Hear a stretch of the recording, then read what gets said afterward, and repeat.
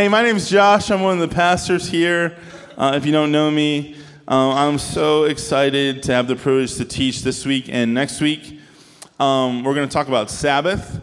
We're in a series called Unhurried Life, and it really is a privilege, Pat, to share just a little bit of this series with you. You've been doing awesome, man, and really ministered to me personally.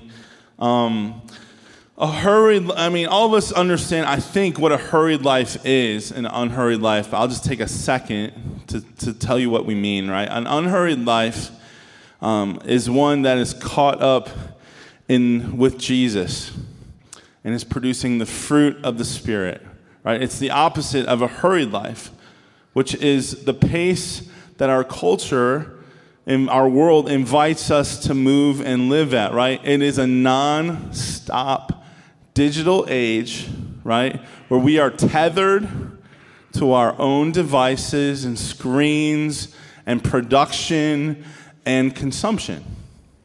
And we find value in our own production. This is what the world says, right? What we're able to produce and what people think of it. And we find joy in what we can partake of and consume. And it's just a constant flow from one to the other. And if you're not working, you're on a screen, right?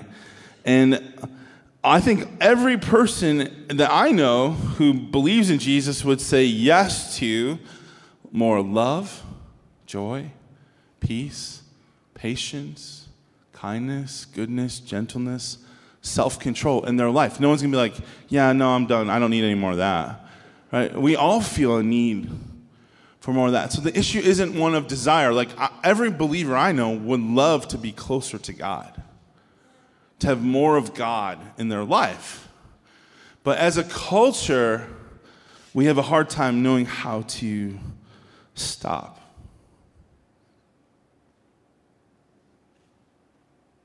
And if I was just silent for 3 minutes, it would get so uncomfortable right now.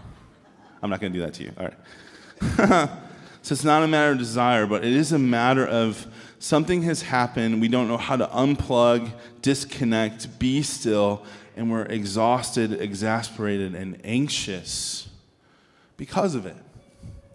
So we're in a series on Unhurried Life because this really matters. That's not the life that Jesus intended for us.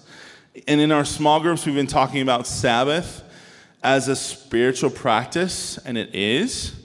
We've been talking and looking, not just talking about, but practicing that, learning how, or taking steps toward that. But it's also in Scripture a command. It shows up for ancient Israel as a command. But it's even bigger than that. It's a theme that stretches from the beginning of our story to its end. And so my hope today, we're gonna start to dive into Sabbath, and we're actually going to do it for the next 2 weeks because it's bigger than just 1 week can take. And as we go through it, and I'm not trying to answer the question, should you do Sabbath? Right? Because that's the bottom line for many of us. We just want to know what do I have to do? And if I don't have to do it and it messes with my comfort, it's probably a no. Right? But what I want you to see in the next 2 weeks is God's heart behind Sabbath. And really the call of God to be present with Him. The invitation of God to know Him. And to orient our lives around Him. And so there's no pressure from me to do Sabbath. Sabbath is a great practice. It's been great for my life. But I want us to, as we dive into Scripture, to see what God says and thinks about it. And really about rest. What does it mean to be a people who live from rest? Because that's what Jesus calls us to be. A people connected to Him, a people loving the world, and none of those things happen if we're not at rest. If we're hurried and we're anxious and we're busy and we don't cease, we cannot experience and give love the way that God designed us to. All right, so turn to Genesis 2. We're going to start way at the beginning of the Bible. And this week, we're going to dive into the Old Testament. And then next week, we're going to jump into some of the things that Jesus says and what the New Testament has to offer in terms of the idea of Sabbath. And I wish I could give this like 900 weeks because it's just, there's so much. But we'll jump in and see what God has for us today. Okay, so as you're turning to Genesis 2, Genesis 1 and 2 is the creation account of the world. Some things to make note of before we even get to Genesis 2. The creation account occurs over how many days? 6 or 7? Yeah, okay. We're going to say 7. God does all the work in 6 days, and he rests on the 7th. We'll get to that. The first, 4th, and 7th day, so the outside days and the middle day, are concerned with time. And the days in between deal with living things, right? Days 2 and 5, God creates the waters. He fills them with living things. Days 3 and 6, God creates the land. He fills it with human beings and animals, right? He fills it with living things. But day 1, day 3, day 4, and day 7 are dealing with time. Day 1 is the sequence of night and day. It's God creating a daily rhythm. Day 4 is the pattern of the sun, moon, and stars. It's what governs our monthly, our seasons, our annual rhythms. And day 7, the culmination of it all, the Sabbath, completes a weekly rhythm. And all these things are built into the fabric of creation. They just are. So this rhythm that God makes is part of creation. It's part of the cosmos. You can no more change it than you could change gravity. The sun's going to go down tonight, and what's it going to do tomorrow? Come up. All right, that is how God designed it. And it's not just functional. If you go back to chapter 1 and verse 14, right? God says it marks sacred times.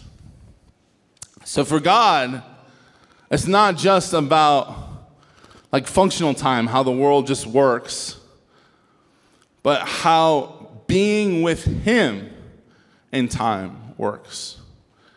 And he structures that into the fabric of creation. Okay? Other things I want us to hear before we go to chapter 2. Okay, there's a poetic rhythm to each day. You know what I'm talking about? It starts with God speaks every day. Let there be light, right? Like God speaks. Every day starts with the voice of God. And then it ends with this phrase, and there was evening and there was morning the first day. There was evening and morning the second day. There was evening and morning the third day, and so on and so on. And this doesn't really matter, but I'm going to say it anyway. If you're a Bible nerd, if you could read Hebrew, and I don't understand Hebrew at all, guys. It's beautiful, but it is so intricate and complex. There's numbers involved with letters. Like if you're a Hebrew reader, you would see so much that's not in English. And you would see that the number 7 is all over this first chapter. The first verse is 7 words. Verse 2 is 7 words 2 times. When we get to chapter 2, the conclusion, verses 1 and 2, it's 7 words 3 times. Right? There are 7 paragraphs in chapter 1. Elohim, important words happen in the multiples of 7. Elohim, land. Elohim happens 35 times. Land happens 21 times. Skies happen 21 times. Light and day, that phrase happens 7 times. Living creatures, 7 times. God saw that it was good, how many times? 7 times, right? There's 7 commands to creation itself where God speaks and says, let it be. And there's only 2 reasons I tell you this. One, this, which I love, is the Bible isn't just like folklore, right? It's God's word. God breathed. But it's not just stories either. Like, it is intentionally and brilliantly put together. There is so much here. The Hebrews talked about the scriptures like a gem, right? It has so many sides to it, and if you turn it in the light, there's something new to discover every single time you turn it. God's word is just so beautiful. And the writers who are writing scripture here are brilliant scholars. They're doing it, obviously, in the Spirit of God, but there's also like a brilliance to it that we shouldn't go, like in an intentionality. If you saw the number 7 that many times, like in English we miss it, and that's the only reason I bring it up. But the idea, the Hebrew reader would be seeing all these 7s, and they would be looking for something to culminate or arrive on day 7. That makes sense? Like they're all pointing to something big happening on the. If 7 is so important, then it should happen on the 7th day. The word 7 is in Hebrew is a homonym. That word, right? For complete or full. And so if you're reading the Bible in the way it was written, you'd be like, what is going to happen on day 7? Okay, we'll find out. Genesis 2, 1 through 3. I'm reading from the NIV. It says this, thus the heavens and the earth were completed in all their vast array. And by the 7th day, God had finished the work he had been doing. So on the 7th day, he rested from all his work. Then God blessed the 7th day and made it holy, because on it he rested from all the work of creating that he had done. Now there's a few things I want to point out in this passage for us. And you probably know them, but I'm going to point them out anyway. The most basic, there's a rhythm here, right? 6 days of work, 1 day of rest. And it says that God rested. God rested. And that word for rest there is the word Shabbat. Can we say that together? Shabbat. Yes. I don't know if you're supposed to say it weird like that, but it's Shabbat.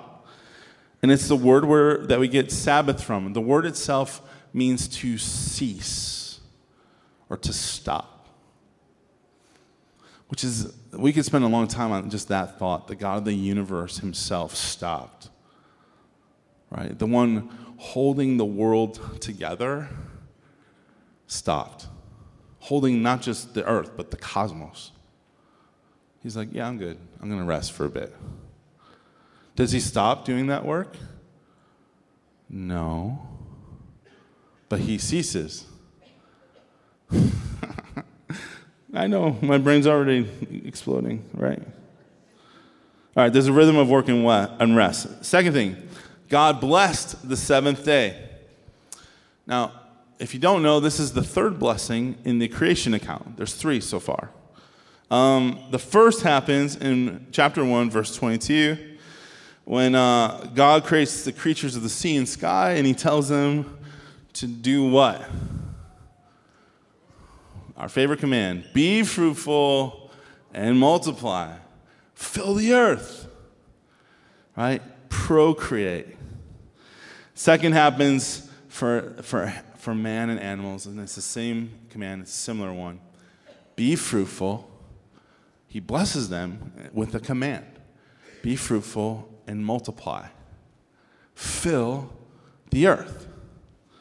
And so, the implication when God blesses the Sabbath is just like animals and humans can procreate, the Sabbath can fill the earth with life. I remember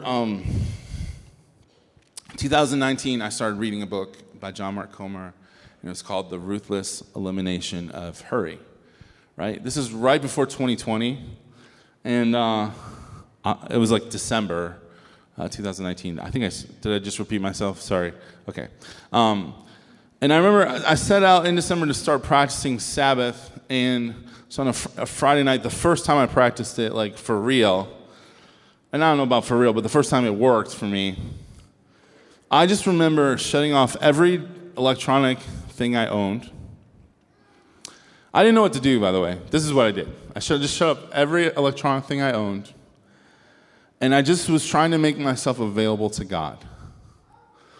And then I spent the next 2 hours feeling anxious, restless, and like, what am I doing I am alone with my thoughts, and it feels uncomfortable. But here's what happened. After 2 hours, roughly, and I remember this. I remember it was like my own soul showed up to the party. It was like I was aware of my inner self. And I was aware of God, and I was at peace, like a deep peace settled over me. And I just hung out with God for a while. I remember it led to me sitting at the piano, sitting with my guitar for a while. I was just writing songs to God. And it was awesome. So it makes sense to me that the Sabbath, right, the idea of being still with God could be life-giving. Because it is. Totally is. So God blesses it. Also, God makes it holy. Now, if you're a Bible nerd, this is the first time in the Scriptures that holy shows up, that word. And that's pretty significant. Because in the ancient Near East, all other holy gods were connected to places, right? So holy temples, holy shrines, holy high places, holy low places, a holy mountain. They're holy places that we would make pilgrimage to and worship because the place is holy. And God himself we know is holy, but the first time the word holy is used in the Bible isn't to describe a place or a being, it's to describe a time. A time. 7, the seventh day. A 24-hour period, and God says, this time is holy. And this would be a radical thought back then. But you know that the God of the Bible can't be contained in any space, right? The earth is his footrest. The cosmos is his temple. But it's not just about that. Like the God of the Bible is found less in space when it comes to humanity, less in space and more in time. So knowing God isn't about getting to some place or somewhere. It's about getting to someone. Right? You can be here, but there's another thing to be present with people, with God, and what's happening here. They're different things. You can be present with God. You might be present with Instagram right now. I don't know. That's possible. I saw a few people elbow people. Oh, sorry, I wasn't trying to call anyone out. So God, and this is really interesting though, because God builds time for him, builds into the fabric of creation time that is holy. It's set apart unto him in this weekly cycle. And it is commanded for God's people, and we'll get to that. When we get to that, we'll see. When we get to the law, we'll see, you understand how this kind of move. There's more to it. Okay, another thing I want to point out.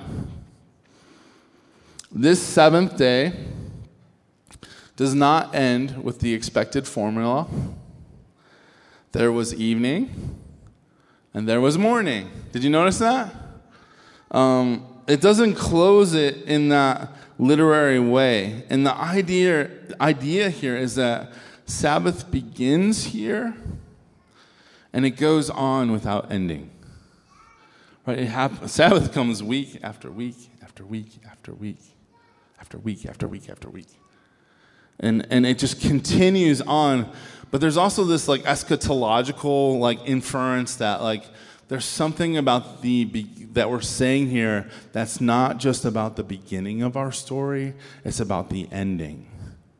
And where this whole project, where this whole thing is headed, is rest. Some version of Sabbath.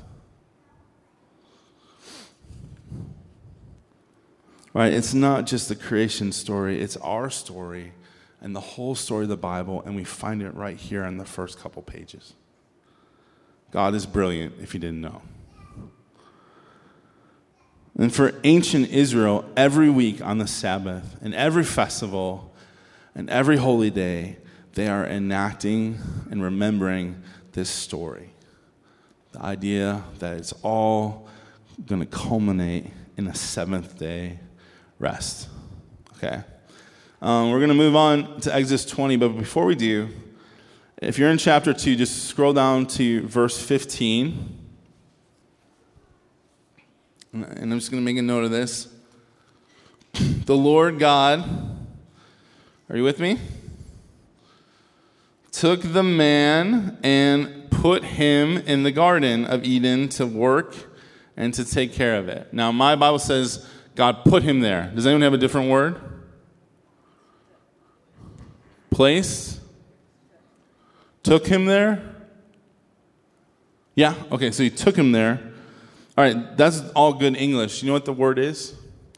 It's another word. It's an important word for us. It's nuwak. Can we say that together? Nuwak. The word means rest.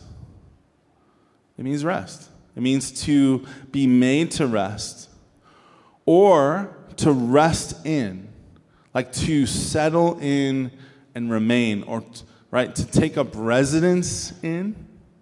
That's kind of the idea. And with it is the implication of safety, security, and provision. So God doesn't just put Adam in the garden to work it. He places in rest Adam in safety with security in the garden to work it with him. And there's a huge difference. And now this is still Eden, what we're talking about. But remember that word nuwak as we go to Exodus 20. Would you turn to Exodus 20? Pretty please. I'm going to go there too.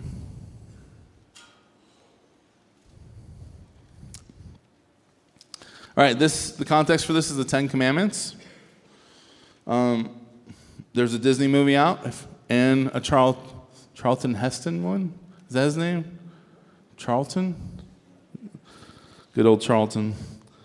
If you need, you can watch one of those after to remember. But the Ten Commandments are central to the Mosaic covenant, the covenant that God's making with his people, and what it means to be his people. And the fourth command is about Sabbath. And John Mark Comer says, and I learned this from him, the commandment takes about 37%, that's a very precise number, of the Ten Commandments. So it takes a big old chunk of the Ten Commandments is Commandment 4. And the commandments before that, they deal with our relationship with God. And the commandments after, it bridges commandments that deal with our relationship with our neighbor, okay, or one another. And it says this in Exodus 20, verse 8 to 11. Why don't we read it out loud together? Remember the Sabbath day by keeping it holy. 6 days you shall labor and do all your work. But the seventh day is a Sabbath to the Lord your God. On it you shall not do any work, neither you, nor your son or daughter, nor your male or female servant, nor your animals, nor any foreigner residing in your towns. For in 6 days the Lord made the heavens and the earth, the sea, and all that is in them, but he rested on the seventh day. Therefore the Lord blessed the Sabbath day and made it holy. Sorry, I forgot that we all have different translations when I invited you to read that out loud. But you did pretty good. So each week here, God commands his people to remember Shabbat. All right? That's the phrase as we get to it. Remember the Shabbat. Okay? And that word, the Sabbath, it's really close. It's like really close. It's based on the word that we read in Genesis 1 where it says God Shabbated. He stopped. He Sabbathed. He ceased. So remember the Sabbath by how? By keeping it holy. This is important. So 6 days of the week are common and normal, but the seventh day is different. It's set apart. It's holy, right? You are to cease from all your work. But it's not just a day off, right? Do we know what a day off is in America, right? It's for two things. It's to finish your work, right? To catch up on the to-do list, or to do whatever you want. That's a day off in America, and it's about you and your list predominantly. This is much different. It's not about you or your list. It's a holy day that's set apart, set unto God. That's what it says in the text. The seventh day is a Sabbath to the Lord your God. Unto him. So how you spend your time is connected to God and his purposes and how he instructs you. So, and who does the command, notice this, who does the command extend to? For ancient Israel here, it extends to everyone in your house. And even the immigrant who's staying with your community. Like, no one should work. Everyone gets to cease. Stop and rest. And why? Because he does. He gives a reason. He says, the reason we do it is because God did it. It's the creation account. Creation is the reason that we stop. God built it into the fabric of creation, and he commanded it, so we're going to do it. Now, what's interesting is that a new word is introduced here, because when it says that God rests, it doesn't use the same word as it did in Genesis 1, which is Shabbat. It uses that word nuach, right? So, which means he came to dwell in, he remained in, he set up camp in, right? Like God dwells in the Sabbath, so, which is so cool. Like Sabbath is a holy day. If you're God's people, you would understand that Sabbath is a holy day at this point, and that God fills with his very person. He takes up residence in it. God, you can count on God. Like, and that makes sense. 6 days of the week are normal. This one's not normal. God is present here in a way that he isn't the rest of the week. All right, now move on. We're going to go back, move to Deuteronomy chapter 5, if you don't mind. If you don't know Israel's story, they rebel against God in the desert. God has freed them from slavery. He's led them into the wilderness to worship him and to make them his people. They rebel against God, and he says, okay, you're not going to get to go in the promised land. And so they wander the wilderness for 40 years, and it comes to the next generation, like the whole generation who the Ten Commandments were given to are dead. Except for Moses, who's just going to kind of like wave as they go into the promised land. He's done. He's going to die. All right? And Moses gives the Ten Commandments a second time to this next generation. God is renewing his covenant with this generation before they enter the land. And what's interesting is it's a little different. So if Deuteronomy 5, verse 12, we'll pick up, and this is what it says. Observe the Sabbath day by keeping it holy, as the Lord your God has commanded you. 6 days you shall labor and do all your work, but the seventh day is a Sabbath to the Lord your God. On it you shall not do any work, neither you, nor your son or daughter, nor your male or female servant, nor your ox, nor your donkey or any of your animals, nor any foreigner residing in your towns, so that your male and female servants may rest as you do. Remember that you were slaves in Egypt, and that the Lord your God brought you out of there with a mighty hand and an outstretched arm. Therefore, the Lord your God has commanded you to observe the Sabbath day. Now, here's the differences between this passage and the one given to the previous generation. First, the first word is observe, right? So the word previously was remember, which means recall, bring to mind, basically pay attention to this. It is worth your time and thought. Remember. This is observe, and that word means more to guard or protect. Like, put a hedge around this. It matters. Don't miss this. Like this is like a family event. Like this is like Thanksgiving, and we have traditions, and we're gonna make sure to protect those. Christmas, we have things that we do, and we're gonna protect those days because they're unique and special. He's saying that's how you treat Sabbath. Observe it, guard it, protect it. And while in the Exodus passage, the people, Shabbat, they cease from work. It's God who fills the day, the time with his presence. But we see here that the rest that is mentioned it's Nuach again, and that rest is for God's people. And it's not just for you. You don't fill this time with yourself, your very presence, but your whole household should. So, right, like you are responsible for your household stepping into this.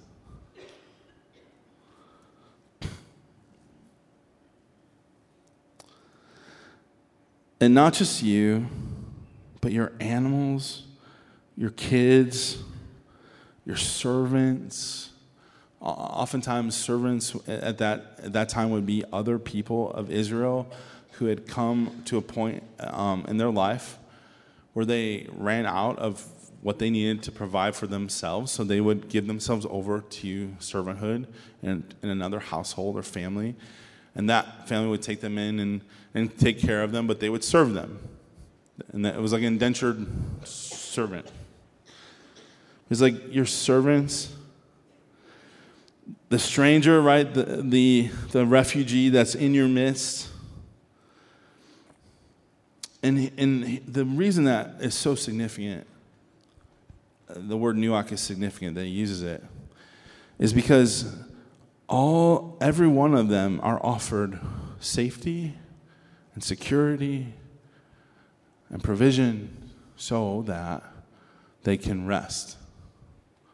And the reasoning has changed here. And so God is beginning to add to the why. Right? Previously, it was the why was because that's how the world was created and God rested. Here it's because you were a slave. Remember that?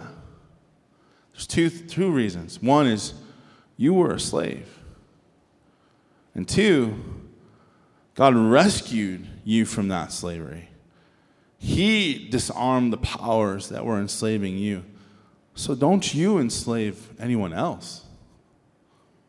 Don't you work and rest in my presence. Or don't you rest in my presence and demand that others work. You're not a slave. Slaves work 7 days a week. If anything, church, if we hear anything this morning, you are not a slave. Slaves are on the circuit, the treadmill, 7 days a week. Right? If there's not space in your week that you're off that treadmill and you're with God, why are you living like a slave? That's not who you are.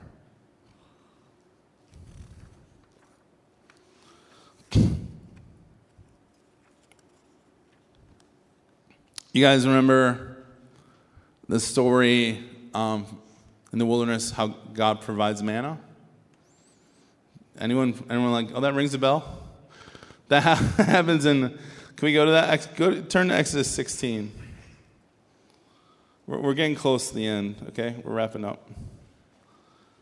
What we're doing is we're building a base that we're going to talk about next week when we bring Jesus into the conversation.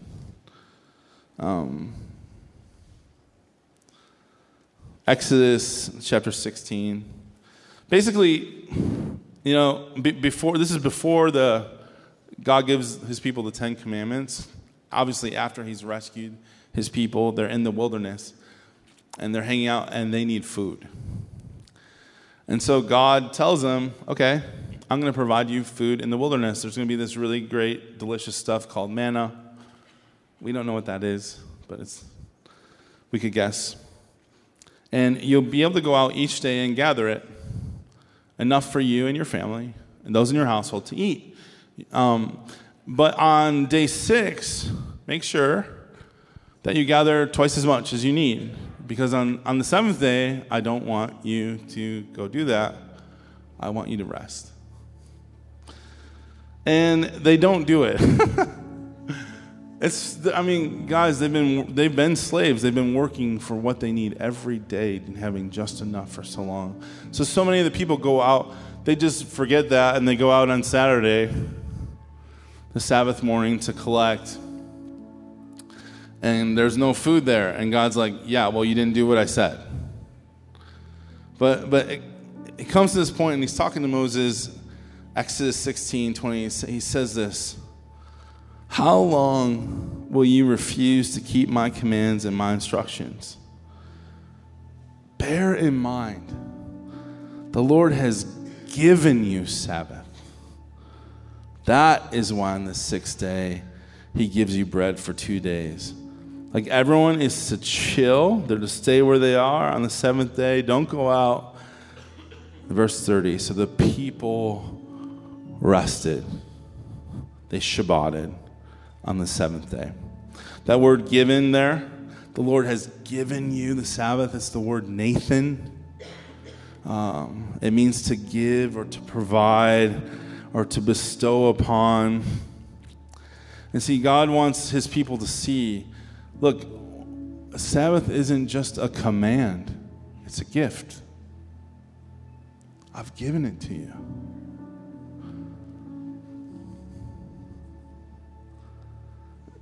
Just a little preview of next week. Okay, let's turn to Mark 2. Mark 2.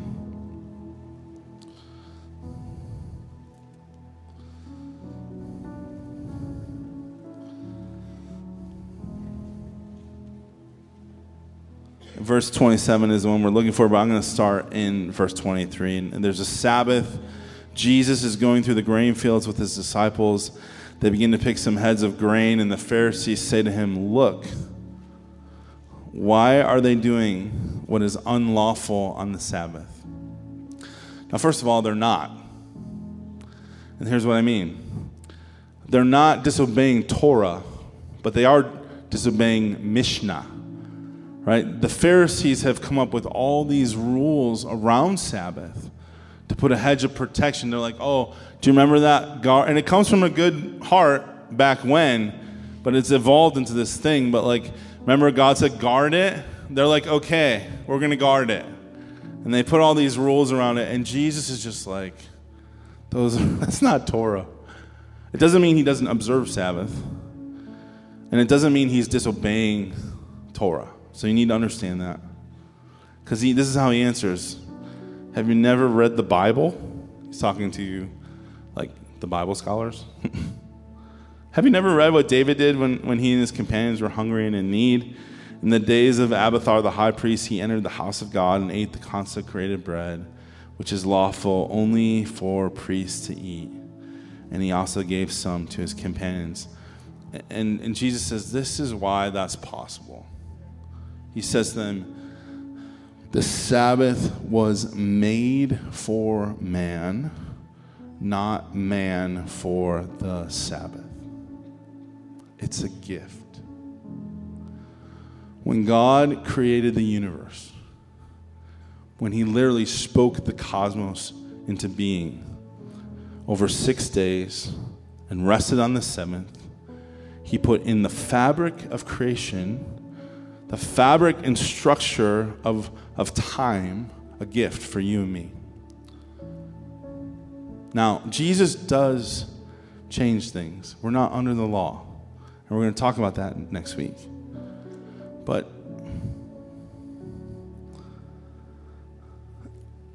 God created you, and he made you with the need for rest. You are a human being.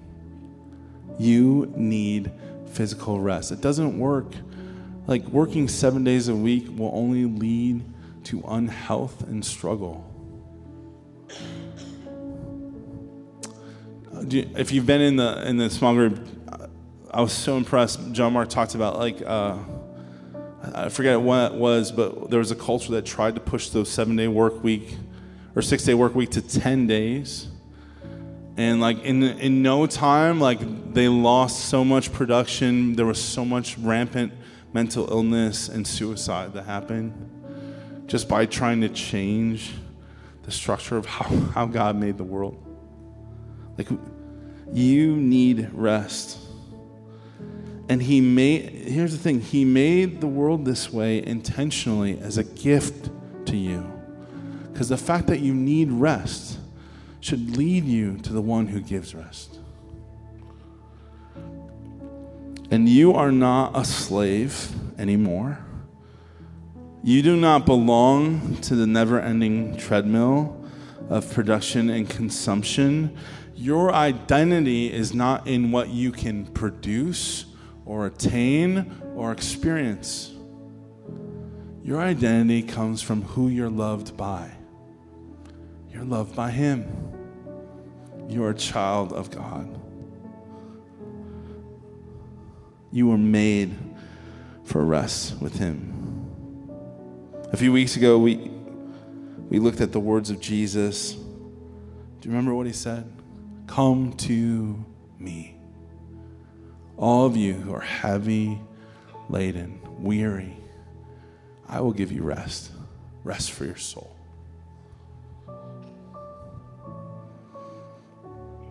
So we'll jump back into this conversation next week, but here's what I want to do. I just want to give you a moment with God. And for me, I tend to need to close my eyes to be less distracted.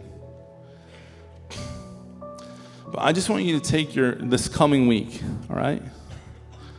And or maybe your week, if you have a weekly rhythm, maybe this week is very unusual, but you have a normal weekly rhythm, and I want you to put that right in front. Just open it up before the Lord and ask this question. Jesus, have I intentionally set aside time that is unto you, that is for you, to be with you, to know you, and to find rest for my soul? Would you just own that in God's presence? Let him reveal that. And if you haven't, God would love for you to do that. He has more for you. Let's take a moment with the Lord.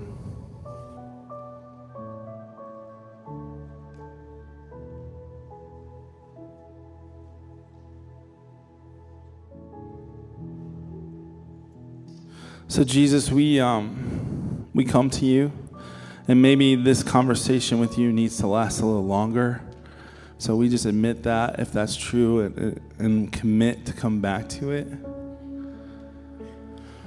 But we're the people who have said yes to you, who believe in you, who say yes, will follow you. And the invitation is to be with you, to intentionally order our lives